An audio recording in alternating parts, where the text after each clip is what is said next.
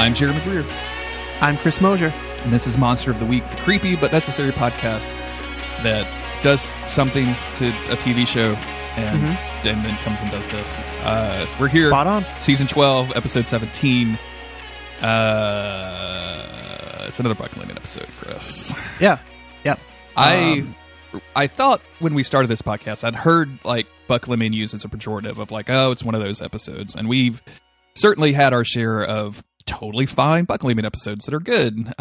But man, lately, boy, it just seems like it's just a lot.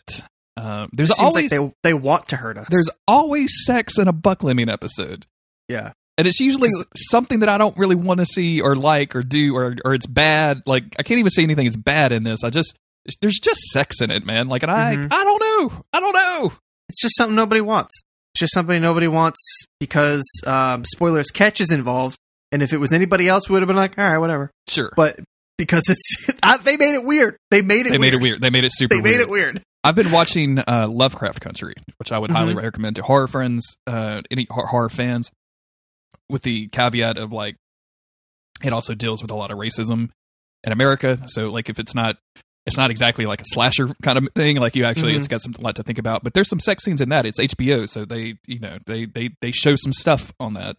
And I've been listening to the Companion podcast, which is two women, one of which is a writer on the show, and they're both like, that sex scene was so good. And I'm like, man, I don't know what happened. I'm not a prude or anything, but like, I just don't need to see the characters boning. And like, that doesn't like heat me up or anything. No, like, I don't know what happened to me, man. Like I'm just done with it. Like like they're just two actors that are awkwardly touching one another. Like it's not hot. It's just not. fake. Yeah. It's TV. Yeah, it's TV stuff. It's always weird. I was never like jazzed by sex scenes in Game of Thrones. I'd be like, wow, I regret watching this with my father. that was my full experience with that. You know, thankfully I watched this episode of Supernatural alone, but I didn't like it. Yeah, I didn't like it either. Before we get into the main part of the episode, we're going to thank our patrons over at patreon.com/monster of the week. We are still doing our commentary episodes exclusively for them. So if you want to listen to me and Chris clown on some early Supernatural, that is the place to do it. So go check that. All patrons get that no matter what the tier that you're on. So go check that out. Also, we're right in the middle of the season, so I want to remind people at the end of the seasons, we do a feedback episode. I have booked our guest, I think. Which I don't even think Chris knew. I think I forgot to tell Chris about that. It's me. I'm the guest. Chris is the guest. We're going to demote Chris. He's no longer a host. He's going to be my weekly guest. I'll be a weekly guest. But if you want to write in about your opinion of season 12, about your opinion of the podcast, or about Supernatural in general, or if you have fun things to share with us about the show or about the podcast, please do so. monsteroftheweek.cool has a contact link. That's probably the best place to do it. You can also DM us on Twitter at MOTWcast. Chris, I don't remember anything about season 12, episode 1 through 16. Bro, neither do I. Okay. Last time on Supernatural, Sam and Dean worked a case with Mick from the British Men of Letters, where they ran into Claire Neutron along the way. When the werewolf hunt goes wrong, Claire is almost turned, and Mick learns a thing or two about the way the Chesters operate. Meanwhile, Castiel has gone up to heaven. Mary is around somewhere, I guess, and the hunt for Kelly Klein and her unborn co-star continue. So we get caught up on the things that are happening with Supernatural. Crowley basically owns Lucifer at this point. Castiel's looking for Kelly. Eileen exists. We might remember Eileen from the haunted nursing home episode. And the boys are working with the British Men of Letters. We start out in London, England, 1987, at the Kendricks Academy, which Sam Winchester would refer to as Hogwarts until he realized that JKR is a complete douche nozzle, and so we don't talk about Harry Potter anymore. Sam does not support. Sam said trans rights. Is what Sam said trans rights. So if he didn't, we said it for him, and I think I know Sam pretty well. Two young boys. They've been called in by the headmistress. She leads them into her office and says, "Hey, this is a real fucked up organization. One of you has to kill the other to survive. See you later. Here's a knife." I was like, we're 9. Like, like, dude, I don't. What do you mean? I don't have hair on my balls yet. You want me to kill this child? I don't think I could break skin. It doesn't matter how sharp the knife is. It's just not happening. It's my not tiny happen, arms. Man. Like I'm not strong enough to do this. You're gonna have to give me a reason. We got Timothy and Michael here. They've got their best buds. They're pitted against each other. And spoilers, the boy who survived ends up being Mick Davies. Yes. And he comes out covered in blood, and he wakes up in the present day in his British Men of Letters office, right next to a bottle, classic Dean Winchester move. A lot of casual drinking in TV shows, man. Like, Definitely. It's weird once you start like really seeing that of like, oh, everybody just has a bottle. Like, that's very strange. This is a little too much, huh? It's stupid. It's so fucking stupid, man. I'll be totally honest. They made me like Mick. I liked Mick a lot more after last episode. Mm-hmm. You didn't need to put this on him. And I if you wanted to conjure up some dark past for him, that's fine. But he's proven that like he doesn't like getting his hands wet. He just follows the code and he gives the intel, blah blah blah. He does what he thinks he has to do. He already learned that like killing is maybe not all it's cracked up to be last time. When he went in and he killed that werewolf girl and he saw the way that the mom reacted and like that fucked Mick up. He could be dreaming about that for all we care. Like that had an effect on him. Even if he's saying he followed the code, something about it didn't feel right to him.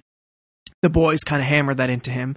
He saw Claire overcome all that stuff. Like he didn't need another, tragic childhood backstory thing. I mean, whatever. I don't really care that much, but we didn't need this. It just seems like a little bit of a here's a gratuitous thing about how evil the British Men of Letters are. Yeah, and it like and like you're explaining, like it doesn't fit in with the character that we know of Mick so far. Like, if he was this ruthless and brutal as a child, presumably they didn't just make him kill a child and be like, all right, it's a math test for the next 10 years. Like, I figure like anybody that comes out of the system would be as ruthless as somebody like Ketch, who it just seems like he's willing to kill anything and everything for the organization.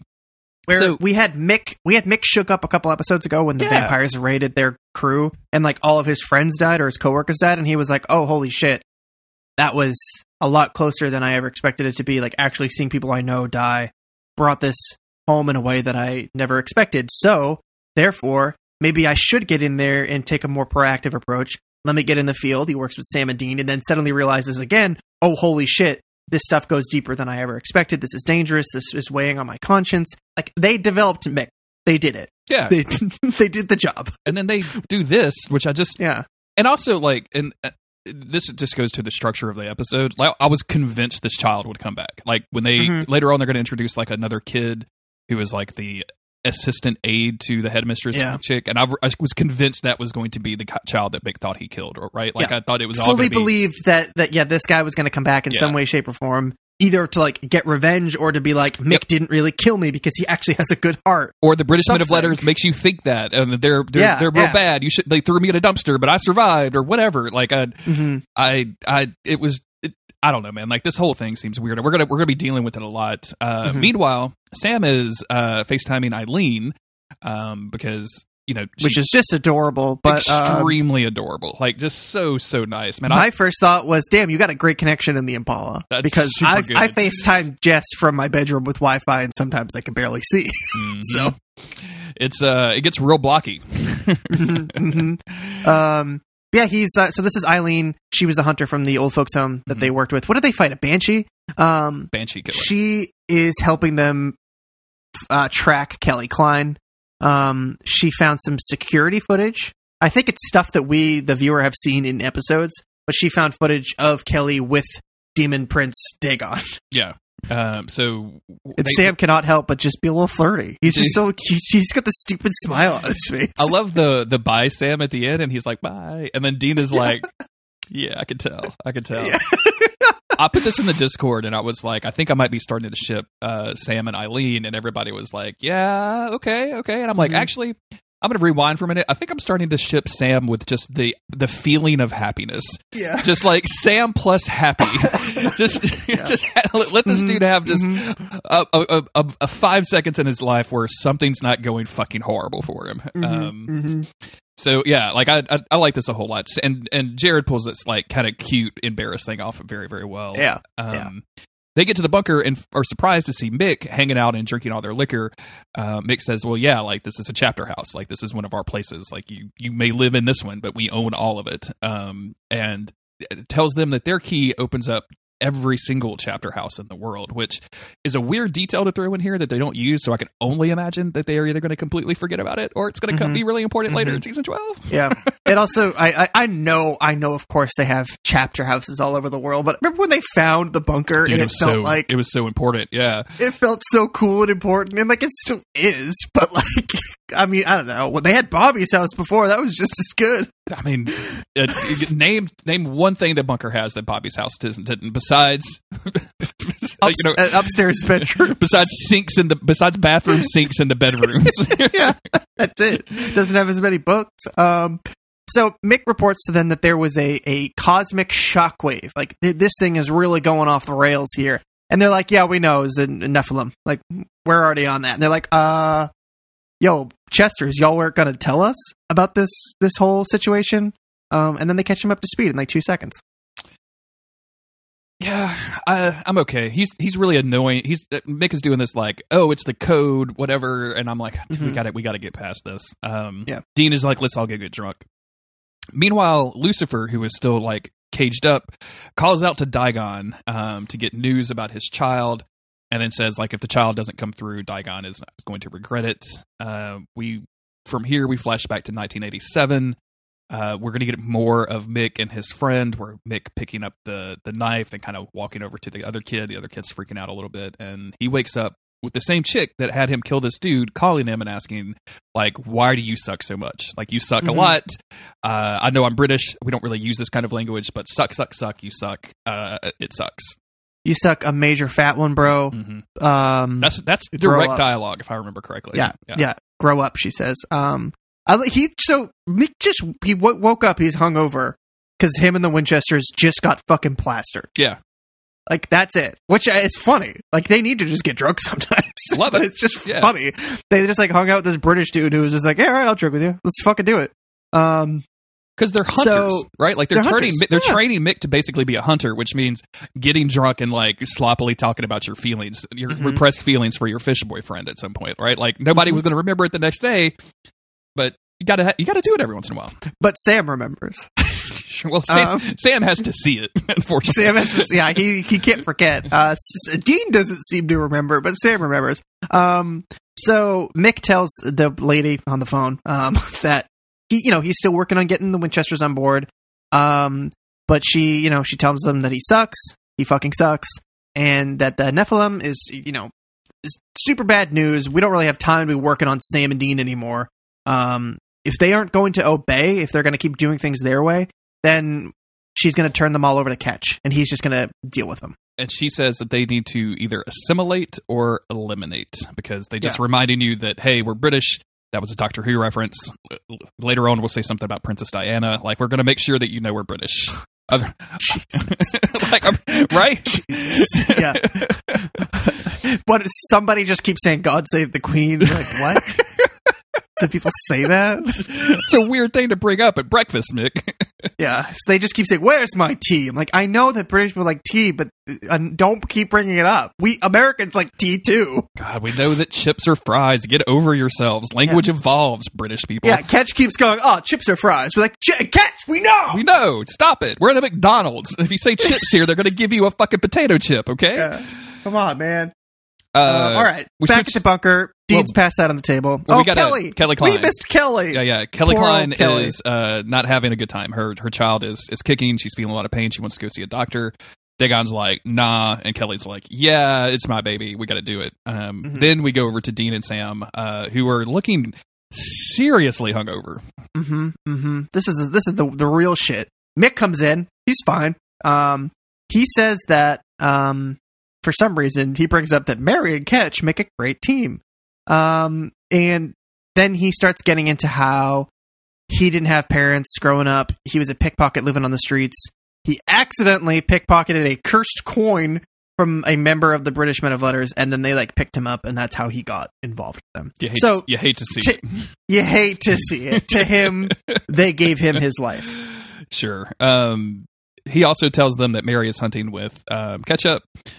They're doing really good, basically. And then during all of this, he is like bringing out a glass and mixing some tomato juice, and it's like looking for vodka to make fucking Bloody Mary. Which, like, hey, props, Mick. Like, I've been there.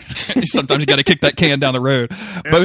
They put in a gurgling effect for one of the boys' stomachs when the camera switch back. So it goes, and I'm like, who was the sound guy that like got the order of like, okay, guess I got to put have some fun. Yeah, do you think Dean or Sam's gurgling effect would be deeper? Like, what are we going with? Who has the bigger and deeper, more cavernous stomach? Says the sound guy. I mean, Sam's stomach is probably longer. That's what I'm saying. Like, it's a conversation that you and I could definitely have if we wanted to get into it. You want to analyze TV? You come to Monster of the Week, all right? Which Winchester has the longer stomach? Kelly and Daigon go to the doctor. He's doing a sonogram and sees something super weird, but Daigon is just like... The doctor gets under the hood there and just keeps going, wow! Whoa! Wow! Yo!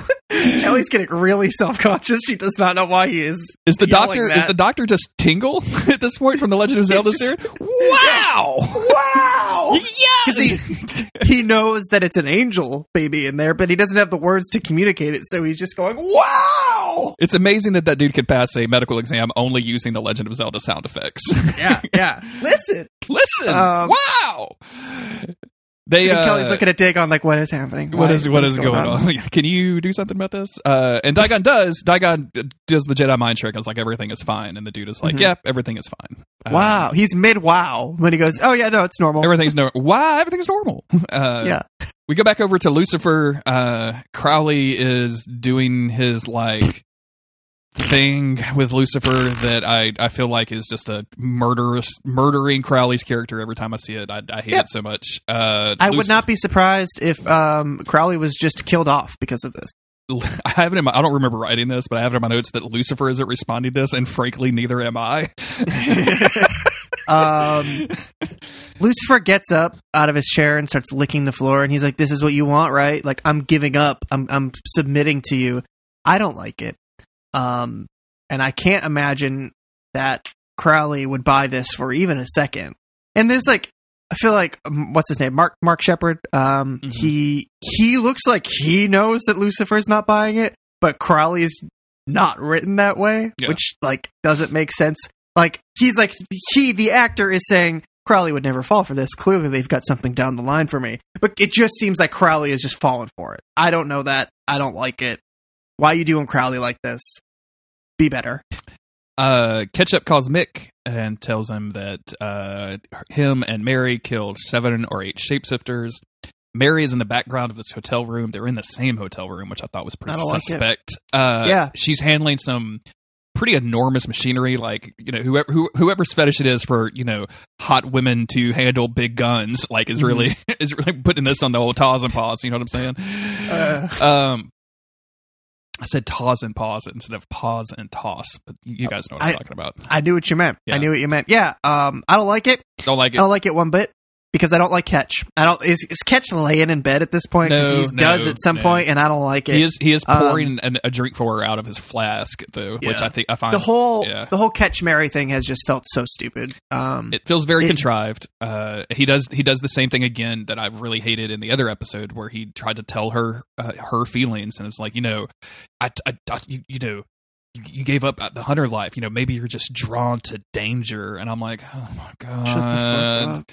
Like, if you're gonna like mac on this chick, just mac on her. Like, don't like presume to like I can read your mind and tell you what you really want. Like, that just fucking sucks for everybody. Yeah, he sucks. Yeah, it's just because of Ketch. So he ruins everything. I don't care if Mary Max with some dudes. Okay, that's none of my business. But Ketch is a different story. Buckleming is a different story. It's a weird thing because like. Ever since Mary got brought back, like, one of the first things I said is, I hope that they let Mary have her own agency and she's not like pigeonholed into being this mother figure for Sam and Dean and to solve their problems or whatever. Like, I wanted her to have her own life. And she, to an extent, is doing that, which I'm grateful for.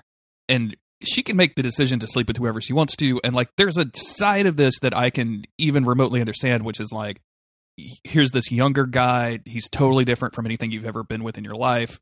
You guys are slaughtering stuff together. Like, that has to bring you a little closer. Like, you get your blood is up. You got to relax a little bit. Like the hunter way of life has always been a little promiscuous, I guess, for some people.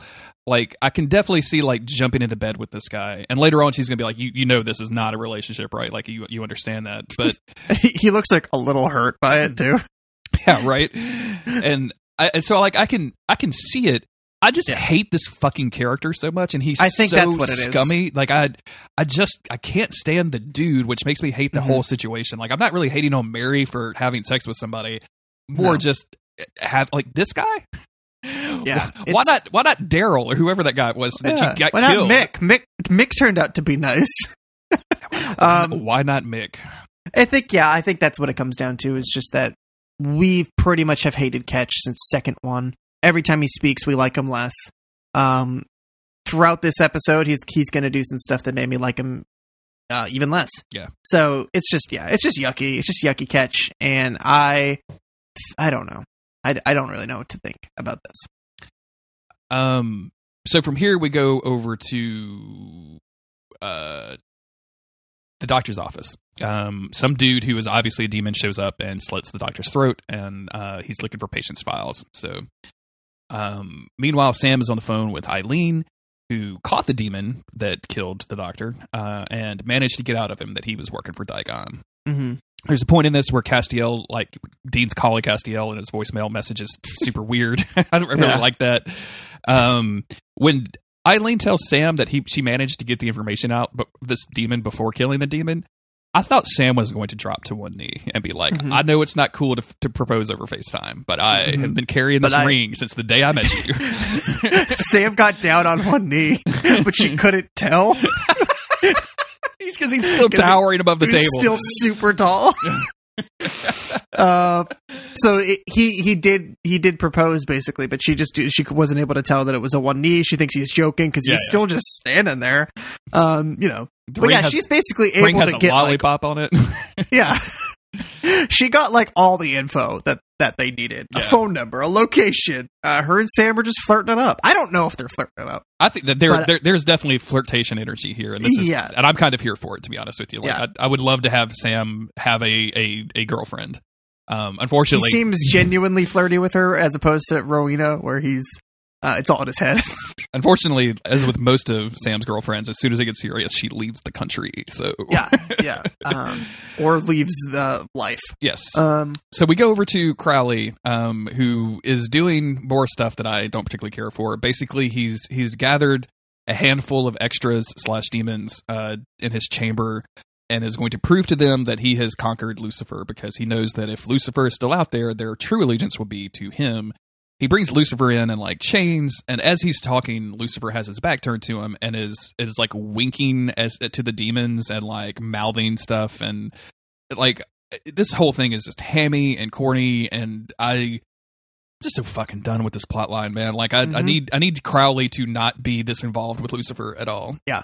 They unless Crowley's got something secret up his sleeve, then they've ruined him. Like, sucks. Crowley, I feel like Crowley, the best thing, the most evil thing that Crowley could do is completely ignore this guy, and like you chain him up and then you put him in a hole and you never speak to him again, right? Like that would be more powerful and more insulting than this constant like you're my puppy dog bullshit. But the show doesn't want that to happen, so Jeremy doesn't get what he wants. Yep. It's just, unfortunately, Crowley should be smarter than this, but they just don't like Jeremy and they want to make him feel bad. Yeah. So we have, Dagon went out to go run some errands for Kelly when Sam calls Kelly and for some reason uses a fake British accent to get her to come back to the doctor's office. I think we texted about this. I think it was just Jared's idea. I think Jared was just doing a fake British accent, making fun of his British co-stars. Yes. And just decided to use it in the shot. Decided to go for it. It's just so silly. Yeah.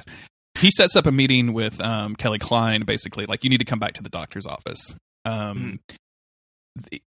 Dean, is this where Dean picks her up? Or no, not yet.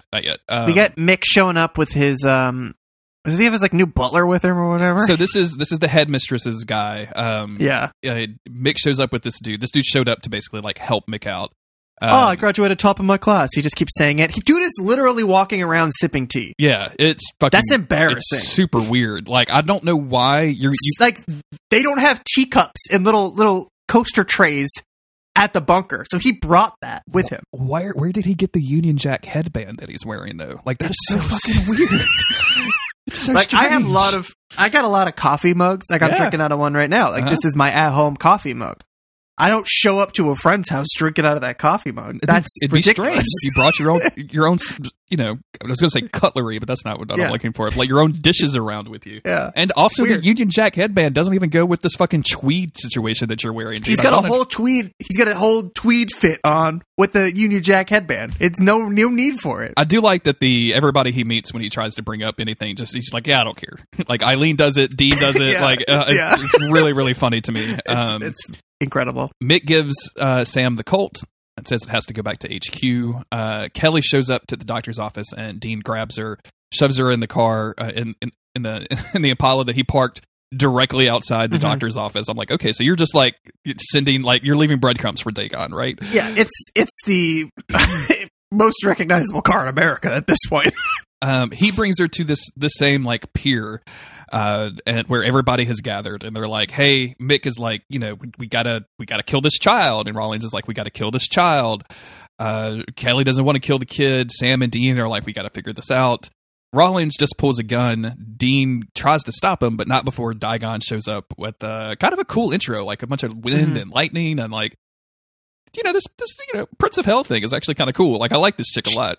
Yeah, she fucks everybody up here. Mm-hmm. I like that. So they do actually really try to reason with Kelly. I think it's Mick who says, like, when this child is born, you will mean absolutely nothing to it, and it will kill all of us.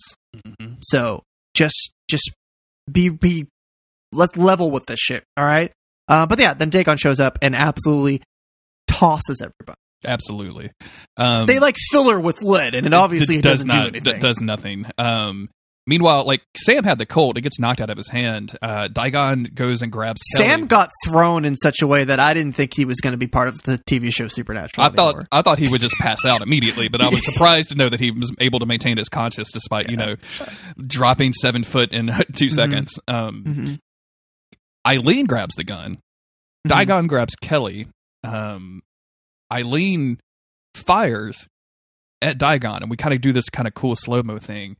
But as she fires, Dagon disappears with Kelly, and the bullet passes through where she was, and instead hits Rawlins and is instantly dead, because there's only 5 things that the gun can't kill, and officious little British pricks is not one of them. Yeah, not on the list. This makes, like, and this whole thing, because what happens here is, like, this dude dies. Mick instantly goes aggro and is like, she shot a British man of letters, so she has to die. And I'm like, really? It's so stupid. Really? It's like, and I get that this is supposed to be like, this is the turning point for Mick, where he's been confronted with his code. Will he be able to go through with it? But like, why is that part of the code? Yeah. Like, she shot a Prince of Hell who phased out of the way too quickly, and so it shot the dude who was standing in the range of the gunshot. Like, it just is so not Eileen's fault in any way, shape, or form. So, and she's visibly upset. Like, she instantly, like, I think she drops the gun and she's like almost crying because she's never killed a human before. Yeah, I don't know how you could look at the situation and go, now I have to execute you. And it just makes so little sense. Yeah, absolutely. So, I don't know if they could have just stacked something up in some other way where it made a little bit more sense for Mick to have this reaction and not, oh my God, that was a horrible accident, but now I have to kill you instantly because the code says so. And I get that there's pressure on Mick because he wants to be able to keep doing things the way that they've been doing things. I assume that Mick believes that him and the Winchesters are working well together. He doesn't want Ketch to come in here and fuck everything up because he's got the top brass really on his ass. And now that, their little butler died, there's going to be some issues. So I can see why he would have a panicked response, but this just immediate she has to die situation, like, bro, how about we just say it was the bad guy did it? Yeah. How about we do that? Like, we can lie. You ever heard of that? Mick, does the code? I don't know. It just seems again. It just seems strange. Contrived. It just seems contrived. Like they wanted to put Mick into this situation where he has to choose between the Winchesters or the British men of letters. despite the fact that they've already kind of done that, and he sided with the Winchesters. So now we're just like increasing that pressure to really no avail. Like, I feel like the thing that happens that we're about to get to, where they confront him on this decision, like you could have just done that at the beginning of this episode, like he would have hesitated, and the same result would have happened. But what we have here is Sam and Dean basically talk him down. Sam specifically says things like, "You only have to answer to your own code. You don't have to answer to theirs." Mick eventually lowers the gun. There's the scene where he's just standing there, and you hear just the Impala doors closing in the background and like them taking off. And I'm like, so Mick just gets to stay with the dead body and like the blown up dock. Cool. Yeah, you clean this up, weirdo. See you later. Yeah, bye. And then we get to, I think, what everybody knows is our least favorite scene of the show, which is Mary and Ketchup having boned down. Yeah, it sucks. And so I was just thinking about it since we talked about it a couple minutes ago.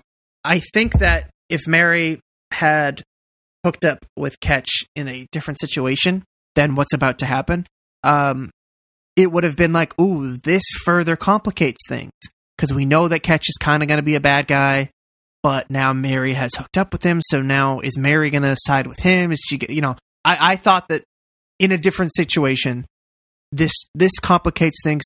This brings some added drama maybe to the situation. She's working with him, but now it's gone to another level. What have we got ourselves into here?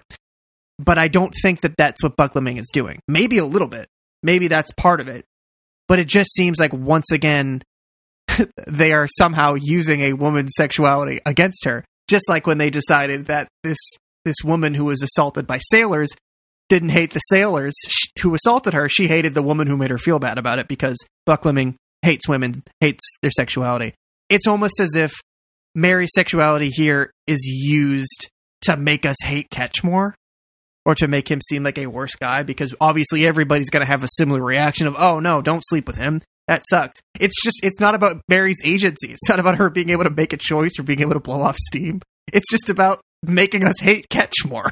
I think so. Yeah, I think, and they're going to double down on that with the stuff that Ketch is about to do in the following scene. Yeah. And like it's and I guess you kind of made it like you said that maybe they were trying to make this a little bit more complicated for Ketch, and like maybe they are, but we haven't really seen Ketch have an empathic moment with anybody. He's this brutal, cold-blooded killer who has killed, young women with psychic powers, or, brutally tortured, ghouls or goblins, and murdered a bunch of shapeshifters, and, all this other stuff.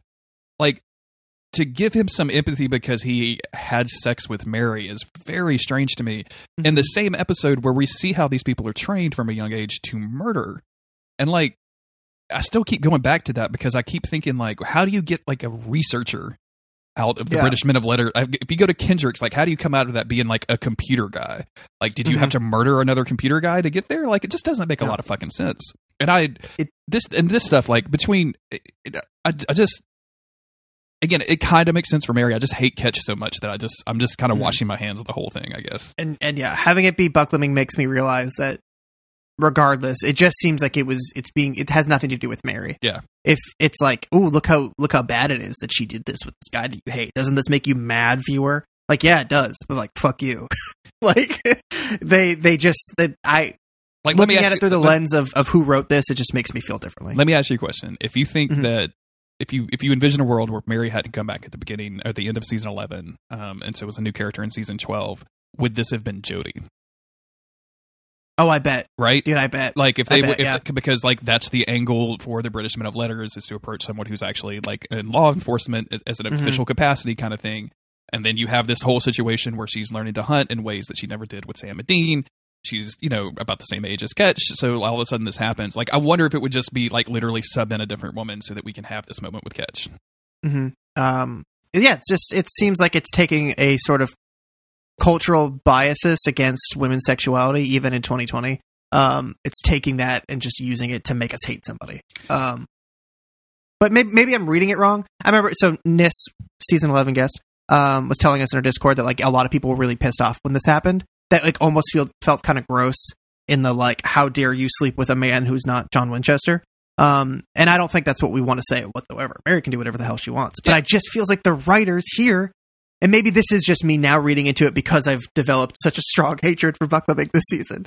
But So maybe that is just me reading into it too much and saying that they're using it as a weapon against characters. Like they're not trying to let Mary do anything. It has nothing to do with her other than pissing the audience off. Yeah.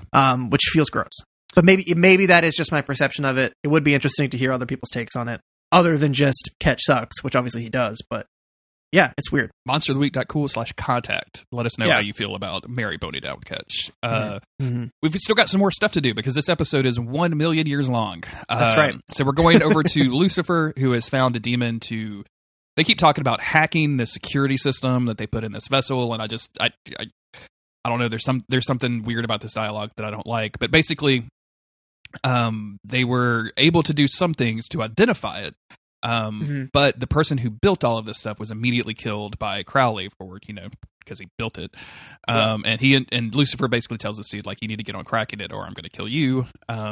We go to the bunker. He's like, how? Yeah, what are you going to do? If I don't fix it, you could kill me. We go to the bunker where Sam and Dean and Eileen have arrived. Eileen is extremely shaken up. This is the first human that she's ever bought. Sam tries to comfort her.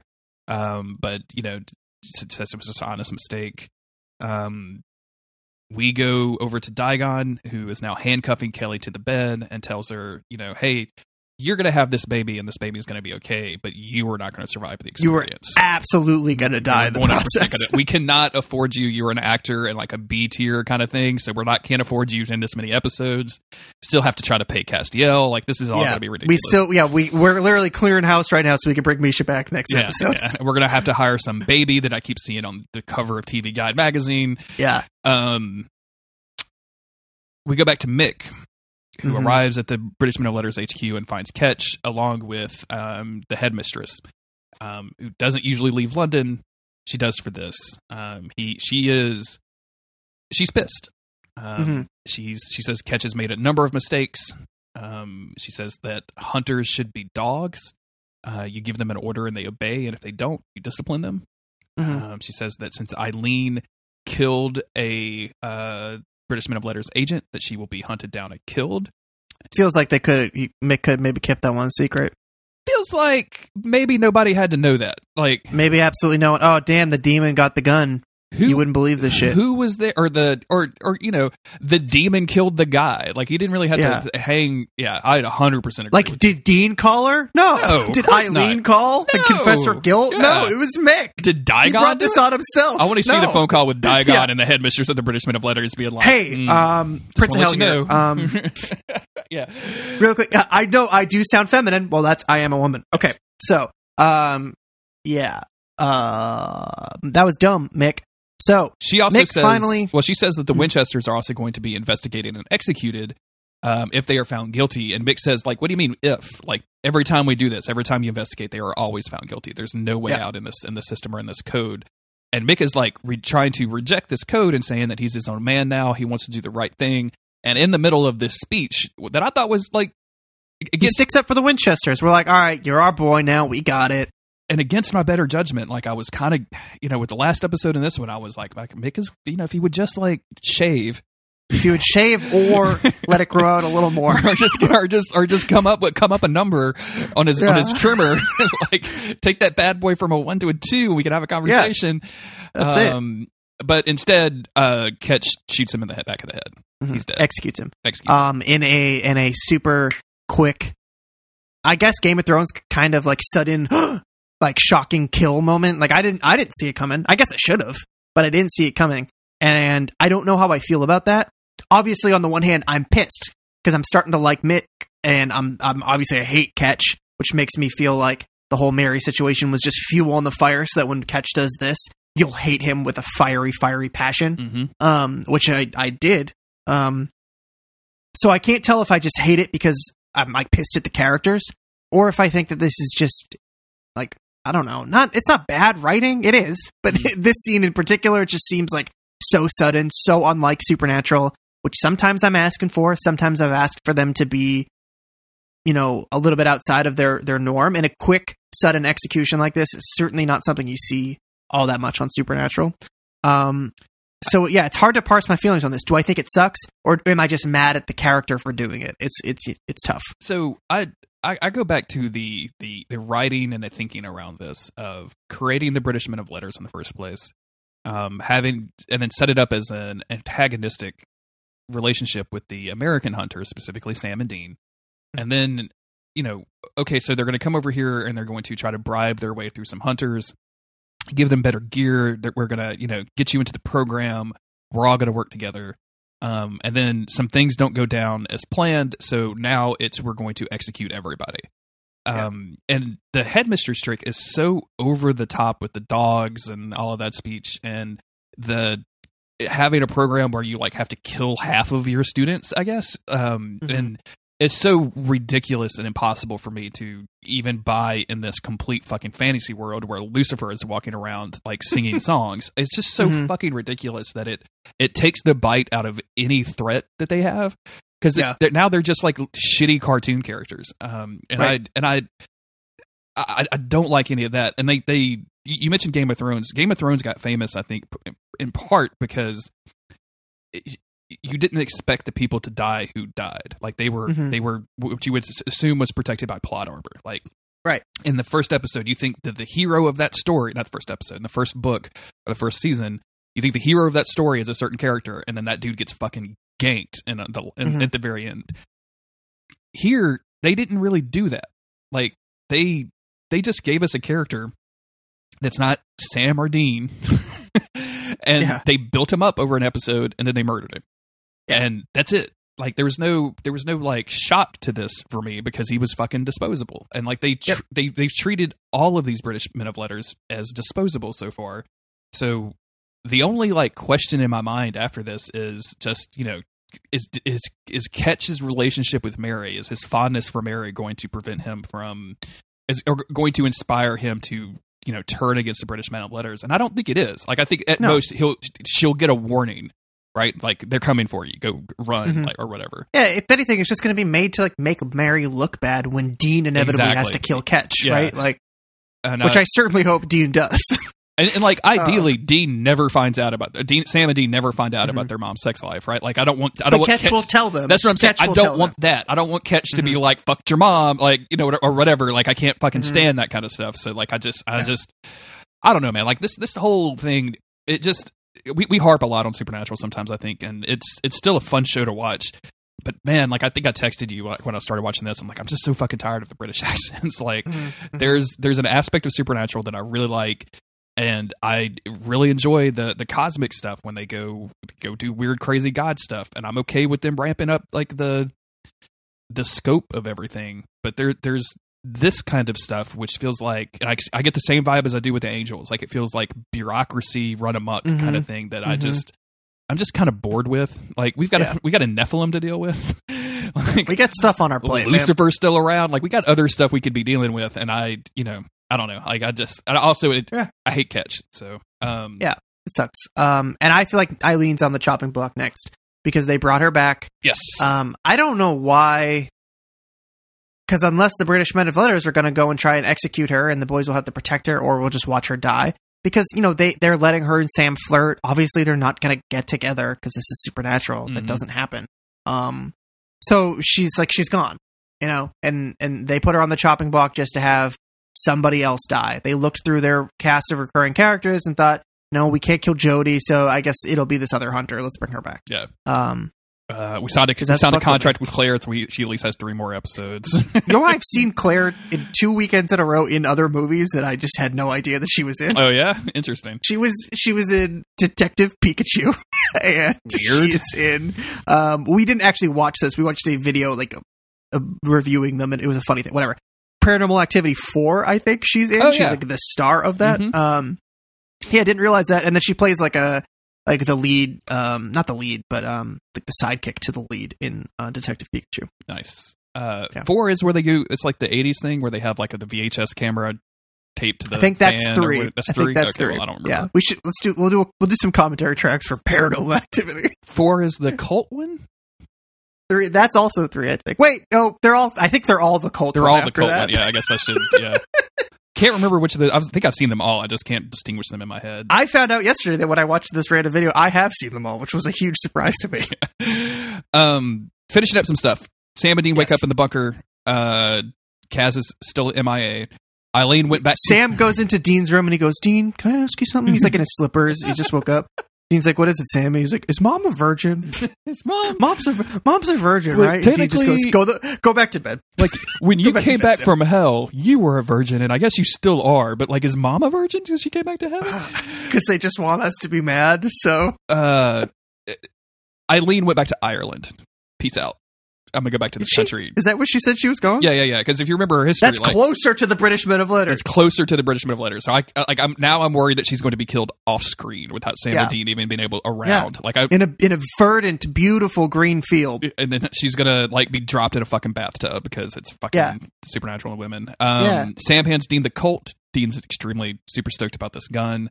And our last shot of the episode is the headmistress telling Ketch, who was looking at Mick's dead body, that they are going to exterminate all of the American hunters. Because again, exterminate Daleks, Doctor Who, British. God Save the Queen. God Save the Chips. What other British stuff can you name off the top of your head? Pims? I don't know. Pims is a drink. Pims. Sat instead of sit. I was sat there. Premier League. Premier League. Mate. Footy. I don't know. Footy. Yeah, I like footy. We're embarrassing ourselves here. No. This is good. This is good content from a really bad episode. Keep going.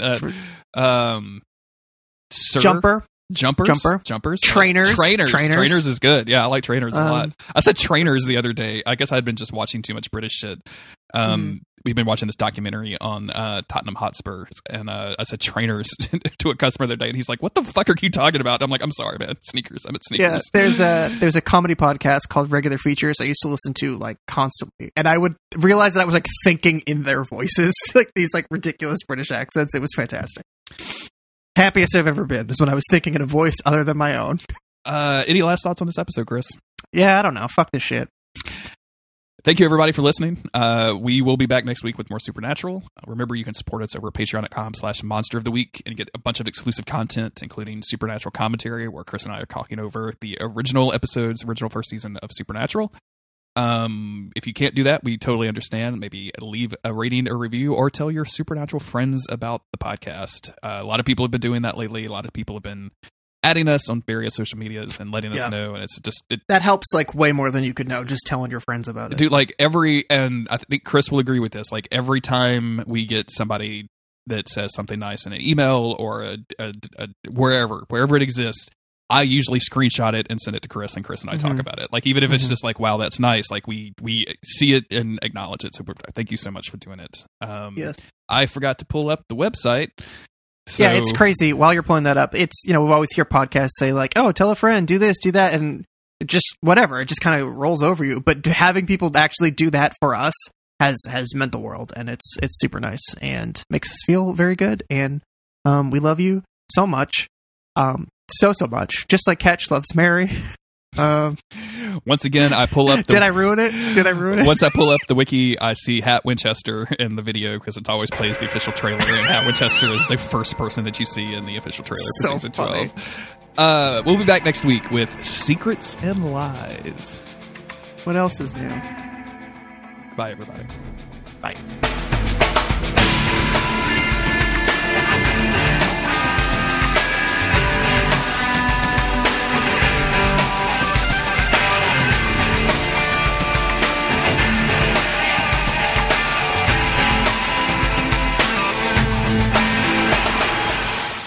I don't want to spoil this, but I do want to give you some hope for the next episode that we watch. Oh? Absent Mark Shepard, Mark Kellerino, Misha Collins. Misha's absent again? Absent again. But, well, it means no angels. Sam and Dean investigate a missing persons case in a small town. All right. Sounds good. See what I'm saying? Yeah, sounds good. Hey, could be a ghost. It could be a missing ghost person. Could be a missing. What if Mama Tran calls Sam and Dean and is like, I lost Kevin's ghost. I lost Kevin's ghost. You're like, what? Who? You need to come help me find Kevin's ghost. All right, dude. Kevin's ghost. Next episode. Looking forward to it. KG.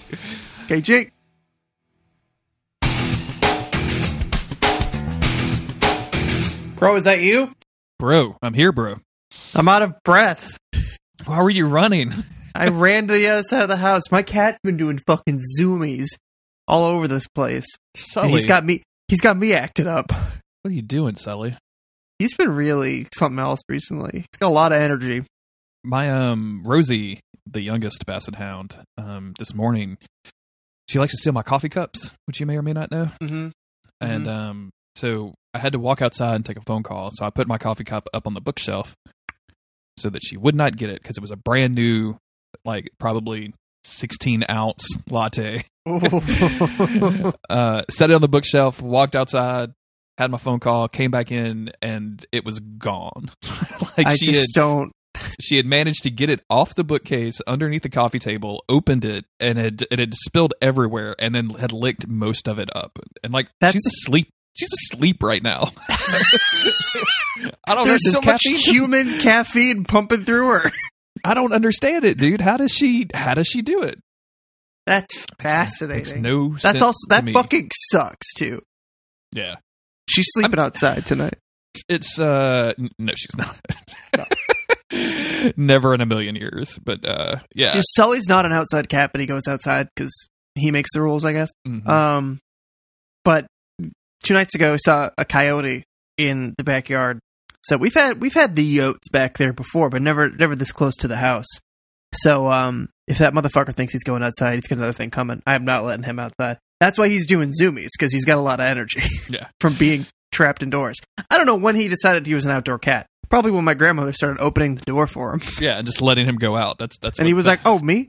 I'm when in my old house, we had multiple cats, and the only time that Sully went out is when he and his brother would sleep in the windowsill, and not once but twice they both fell out the second story window. Because they were just like pressed up against the screen and then like popped it out. And, I love it. And they were obviously fine both times. But he would get so scared that he would always end up on the roof, and my dad would have to get the ladder and get the cat down from the roof because he would freak out. The other one would just go to the door and then like go back to sleep and wait to be let in. But not Sully. But now, yeah, he thinks he's king of the jungle. We made Julius into an outside cat when we moved here the first time, and I thought for sure that cat would get instantly killed because we were in the woods and he's bright white and he's a fucking idiot. And then he became an inside cat because all of the neighborhood cats were beating up on him. But when we got a fence, we made him we got him a little house, and we made him into an outside cat. And now he absolutely does not want to come inside. Like I've left the door open, like running stuff in and out, and he'll just like sit there and look at me. During the hurricane, we brought him in because we thought it was gonna be because it was a hurricane, because it's a fucking hurricane. He'd be airborne. Got him a little litter box and did the whole thing, and he just meowed the entire time, begging to go back outside. It was like when the sun came up that morning after the hurricane passed, it was still pretty breezy and like shitty outside, but it wasn't like bad. And I just opened the door and like he just ran out and was like, "Yes, this is my home now. Do not make me go back in there." Cats, man. Cats are fucking crazy, dude. Yep. Can I tell you about something that happened to me this weekend? Yeah. So it was Autumn's birthday on Saturday. Happy birthday, Autumn. Happy birthday. Ching. We decided to I was going to get some takeout Indian food because I didn't want to have to cook on her birthday because that sucks, and I'm not going to cook because like if I start cooking in the house, Autumn will be like, let me just do that. Yeah. Let me take that over for you. Like if I walked in and she was fighting Father Gascoigne in Bloodborne, I'd be like, let me just take it over. Let me get that. You're not even. Everybody has things they enjoy and things they're good at. You're not even parrying right. Don't have the music box. Let me take that over. So we're picking up Indian food, and I'm like, I haven't been into town on a weekend and like forever. So it was astonished to see that I guess like we're just back to normal. Like restaurants that we used to go to quite a bit are like parking lot totally full, and I'm like, Jesus. Okay, so nobody gives a shit anymore. Great. I pull up in the parking lot of this little shopping center where the Indian restaurant is. Next to the Indian restaurant is a dollar store. As I'm walking from across the thing onto the sidewalk, I hear this child screaming like, "Ah!" Oh, God. And so I look over, and here comes this little dude. I have no idea, like maybe 5, 6, 7, or 8. I don't know how old kids are, man. I cannot tell you. Yeah. Like, he wasn't in diapers and he didn't flip me off, so I guess he wasn't a teenager yet. He's just youth. He's just a small youth. Small child. And he is screaming, and then sure enough, like coming right behind him is the mom. And the mom is like trying to chase him down. He obviously has done something bad. Yeah. He runs over to this Suburban where there were people in it, but it's obviously like their family or whatever. So he opens the back door on the driver's side and he crawls in, and mom's chasing him, man. Mom is about to get his ass. This little dude, I watch this little dude crawl over a car seat that has a baby in it or some other child, all the way to like the back door, and then can't figure out how to get out the back door, so he turns around and crawls up through the front seat into the passenger side, and I can't open the door, so jumps out the fucking window. Meanwhile, mom is like back in there, like making sure the baby in the car seat is okay, and this child is screaming the entire time and like running. He starts running back into the dollar store, and the mom is, no, you get back here. God, my God. It is. And I'm just like, literally just standing there, like wearing a mask and like feeling like a dumbass, just watching this go down and like looking around, and there's other people that are watching this now. And yeah, dude, it has been. That's incredible. Finally, the somebody else like comes up, and like the kid is with them. The kid's sniffling and crying, and they all get in the car together. By the time I enter in the Indian restaurant, like the mom is like loudly running this kid down for whatever, and I can't, like, it's one of those things where it's just tone, so it's like but you're like, yep, that's no words whatsoever, and I was like, I know exactly how this child is feeling right now. Oh man, that is wild. You sometimes kind of miss that stuff, just the crazy shit that happens in public. I've gone to the store a few times and it's felt pretty normal, but certainly miss having encounters like that. Although, I probably said it before. Every time we go out and I see somebody's nose, I get a little mad. Yeah, dude. I have perfected because we go to the grocery store once a week to get groceries for the three of us, and me and Autumn have been just trading turns on that basically. But I went this weekend, again, birthday weekend. Not gonna make the woman go to the grocery store. Right. And like we went to phase 3, whatever that means here. So I think it's just everyone's just assuming that it's not a problem anymore. And like I have perfected the shitty gaze over the mask. If I see you without a mask, I'm cutting eyes, man. I'm cutting you fucking down. But what are you gonna do? Like, I'm not gonna like have a confrontation with somebody. Like, I just hold my breath and like walk across and just try to stay out of people's way. But I do get shitty looks sometimes from people of like, or not shitty looks, but like, oh, you're wearing a mask, that kind of thing. Yeah, I told you someone screamed at Jess for wearing a mask, right? No, are you serious? Yeah, she was just walking her dog and had a mask on, and some dude in a truck pulled over and screamed at her. He was like, "Take that stupid fucking thing off your face." I was like, Jess, literally that guy. And now she's like, I don't know why people have a problem with wearing a mask, blah blah blah. Like, why does it bother them? And I was like, he doesn't have a problem with you wearing a mask. He's just some psycho who wanted to scream at a woman. It had literally nothing to do with that. If I was walking along wearing a mask, he wouldn't have said a word to me. It's just some fucking psycho douchebag in Rhode Island. Rhode Island, sorry to any listeners in Rhode Island. Y'all got a bunch of scum down there. What's going on with that? Man, y'all got a scum problem. Y'all need to clean up the scum in Rhode Island. Scum. Man, Providence, Rhode Island has like the highest rate of crime. She gets too much abuse, dude. People are nasty. Like, I just look at her Twitter sometimes, and I just want to give her a hug. I'm like, not everybody is like this. I'm so sorry. Seems like she only encounters terrible people. It's like she's like cursed. Like, did she run over a witch at some point? I think there's a witch situation at play here. We need to get Sam and Dean to clean up the scum and catch this witch. Seriously, we get the boys down here. Jeremy, we doing any gaming? I know it's birthday weekend, so no gamer time really. Honestly, lots of gamer time this weekend because Autumn. On Saturday, went to the bar, and she was at the barn all day. Gamer time, or she requested to be alone for her birthday.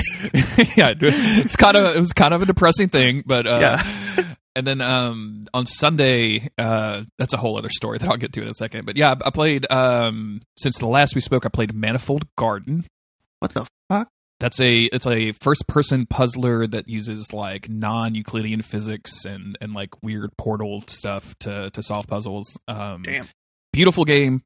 I was expecting it to be super challenging, and it was not, which is fine. But like by the end of it, I was like, okay. Like, you guys didn't really do, and I don't know if it's just because the way that the game works, like you're taking blocks and putting blocks in certain places, to activate switches and to make bridges and things like that. And like, maybe by the end of the game, I was just like, you could just recognize like, oh, this needs to be here, and that means I have to do this and this and this. Okay, let me, like, in the none of the like non-Euclidean bullshit. Like, it was one of those things where like you're in a platform, and if you step off the platform, you'll fall, and eventually you will come to the same platform again. So it's it's like a mirror facing a mirror type infinity situation, which is really, really cool. And they do some real neat stuff with that, but it just wasn't like super strong. But what really happened this weekend is I started playing Hades. Oh yeah, I forgot that came out. Yeah, Hades came out on Switch. It is a roguelike from Supergiant, who made Bastion and Transistor. I didn't know it was a roguelike. Yeah, so you are a dude from, it's all Greek mythology. So it's like, you know, you're in Hades, like your dad is Hades, and you meet like all of the characters. So there's Athena and Zeus and Dionysus and all this other stuff. It's a, you know, three-quarter perspective Diablo-ish kind of thing. You choose a weapon. There's like a sword and a shield and a spear. There's a bow and arrow. I think I know what I would choose. There's a gun. Oh, what? Yeah, I haven't even played with the gun yet, but there's a literal gun. And then you go through, your whole goal is like you want to leave Hades. You found out that your mom is not your mom. Your mom is actually Persephone. So you want to go find Persephone, who left Hades, and which I guess might be a small spoiler, but like it's all Greek stuff. Like, who cares about the plot?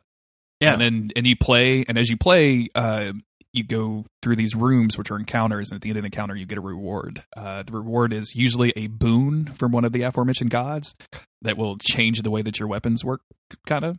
So, like, at one point, I had a dash that was, when I would dash from point A to point B, point A would get struck by lightning, and point B would get struck by lightning. So I was like, and then I got something that like upgraded my dash so I could do it more often. So I was literally like, I wasn't even fighting. I was just zooming between groups of people to slaughter them. And it was really, really fun. That sounds rad. I got to check this out. I only fully played Transistor. I played a little bit of Bastion, played Transistor, loved it, but I didn't play whatever they did after Transistor, and now Hades. So the last thing I'll say about this one is that the voice acting is absolutely amazing, and the writing is really, really funny. Like, Dionysus is like, "Hey, my man, what's happening?" Like that kind of thing. Really, really funny. I played Bastion and absolutely loved it. I listened to the soundtrack of Bastion probably 1 million times. I think I have it on physical CD somewhere in my house. Transistor, I never got the combat. Like, I need to go back to it. I've tried several times, but the combat always, like, that turn-based tactical stuff, like, I'm usually okay at it, but that just blew my mind, and I was never able to get past, like, the second level. It's a little different. I think the only reason I ever got through that was 2016. I decided I wanted to beat 52 games, like one game. I remember this. Yeah, absolutely. Yeah. Mm-hmm. So I was playing all these like indie games that I had picked up on PS Plus or just games that were on sale, and I was like, well, I can get through this. I can get through this in between, you know, bigger, longer games. I think I ended up doing like 40 something games that year, which is still amazing. That's a lot of video games. That's a lot of video games. Yeah. But Transistor, I think, was number 2.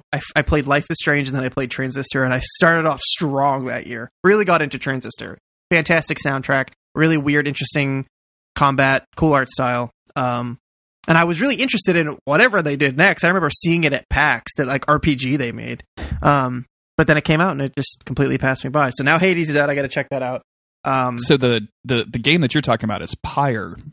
That's right. And I had an interesting moment where I was like, yeah, I didn't play Pyre because I was talking about this in the Duckfeed Slack. Like, I didn't play it because it didn't come to consoles. And a guy that is on Everything to Guppy, Will said, it definitely came to consoles because I reviewed the PS4 version for AV Club. And I was like, oh, okay. And I got to look at it. I was like, oh yeah, I totally bought and played this game on the strength of like Transistor and Bastion. I was super excited about it, and then just bounced off of it. That game is so fucking weird. It's like a visual novel combined with like a magic basketball game. What the fuck? So you have like a team of dudes, and you're literally like trying to get a ball into a goal on the other side to win combat encounters. It is That's fucking incredible. Wild. Will really, really likes it. Like, Will said like he got he was doing multiplayer matches and all that other stuff because everybody, Oh. like the people that don't like the game, kind of complain that it's either too weird or it's too easy. Mhm. And I just remember kind of bouncing off of it and just like, I have other stuff to play.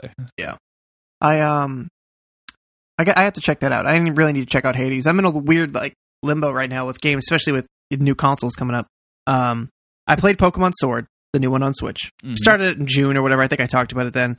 Fell off of it. Came back to it now because I wanted something that was easy. I just didn't want any challenge in my video games, which was great because it's a really easy video game, except for the fact that I tweeted about this, but everything I knew about Pokemon was just based on like the first generation, like the video games, the anime, the cards. I had it all. I knew them all. I knew the name of every one of those creatures. I had it down. So playing it like 8 generations later, where there instead of 150 Pokemon, there's like 900 of them. So my whole strategy back in the day would be like, okay, I have my Pikachu out. The opposing trainer is about to take out their Bulbasaur, and I'd be like, that's a leaf type.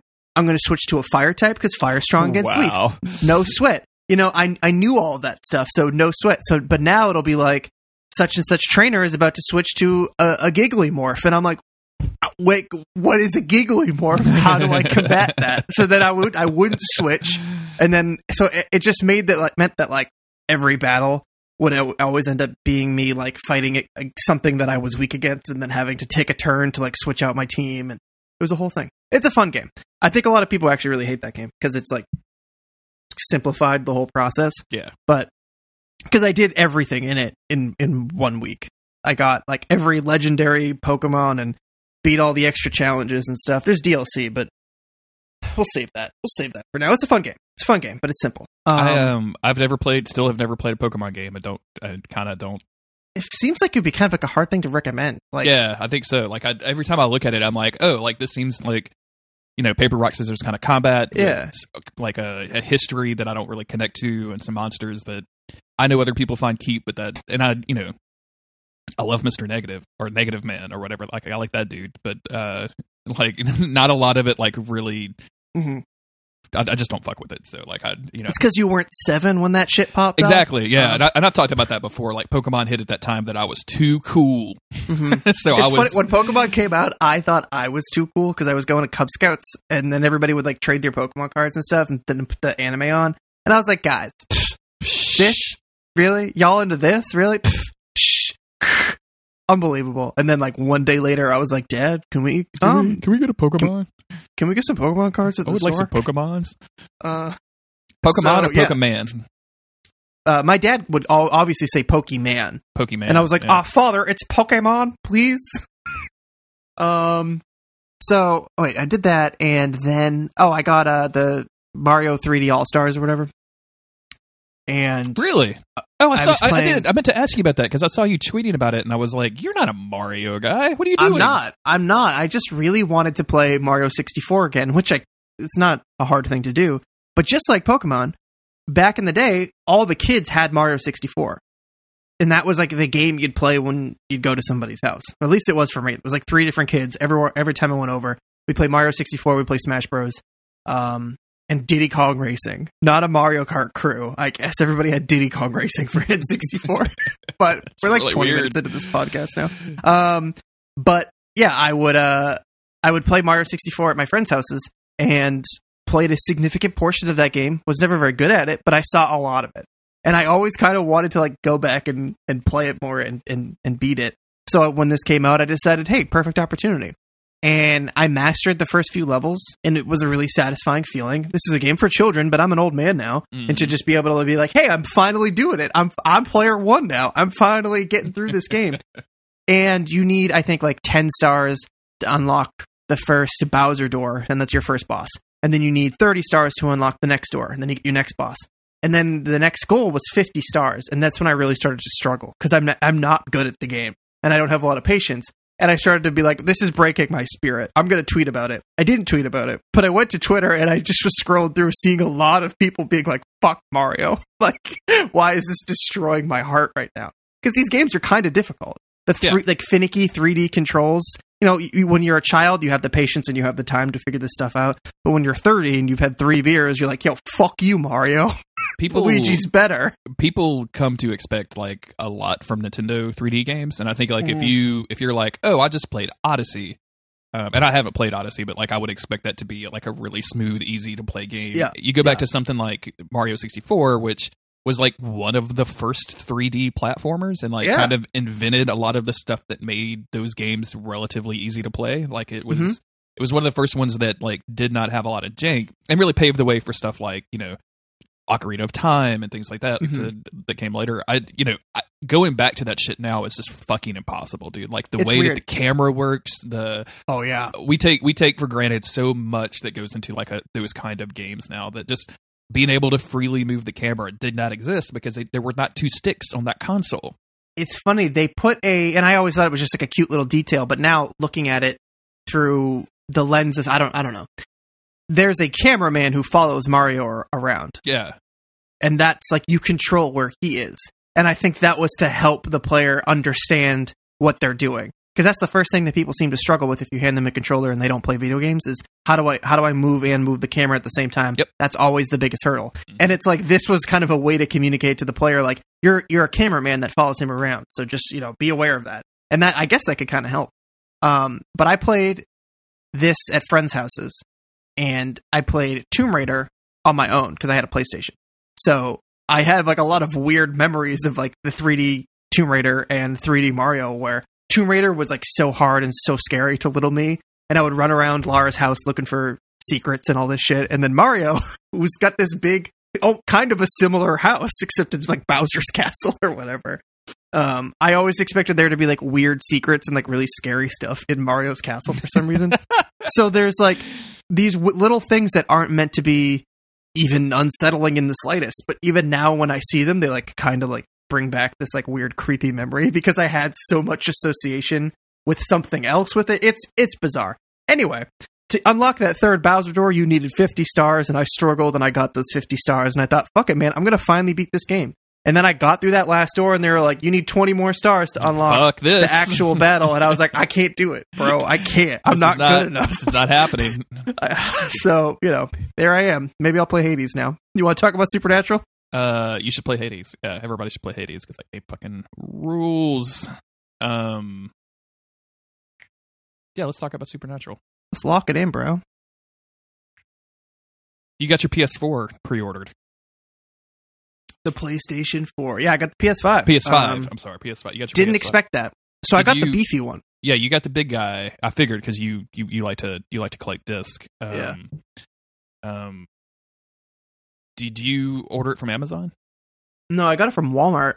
Because Amazon's saying like we may not be able to fulfill all these PS5s that you have ordered from us. Did Walmart and didn't get an email.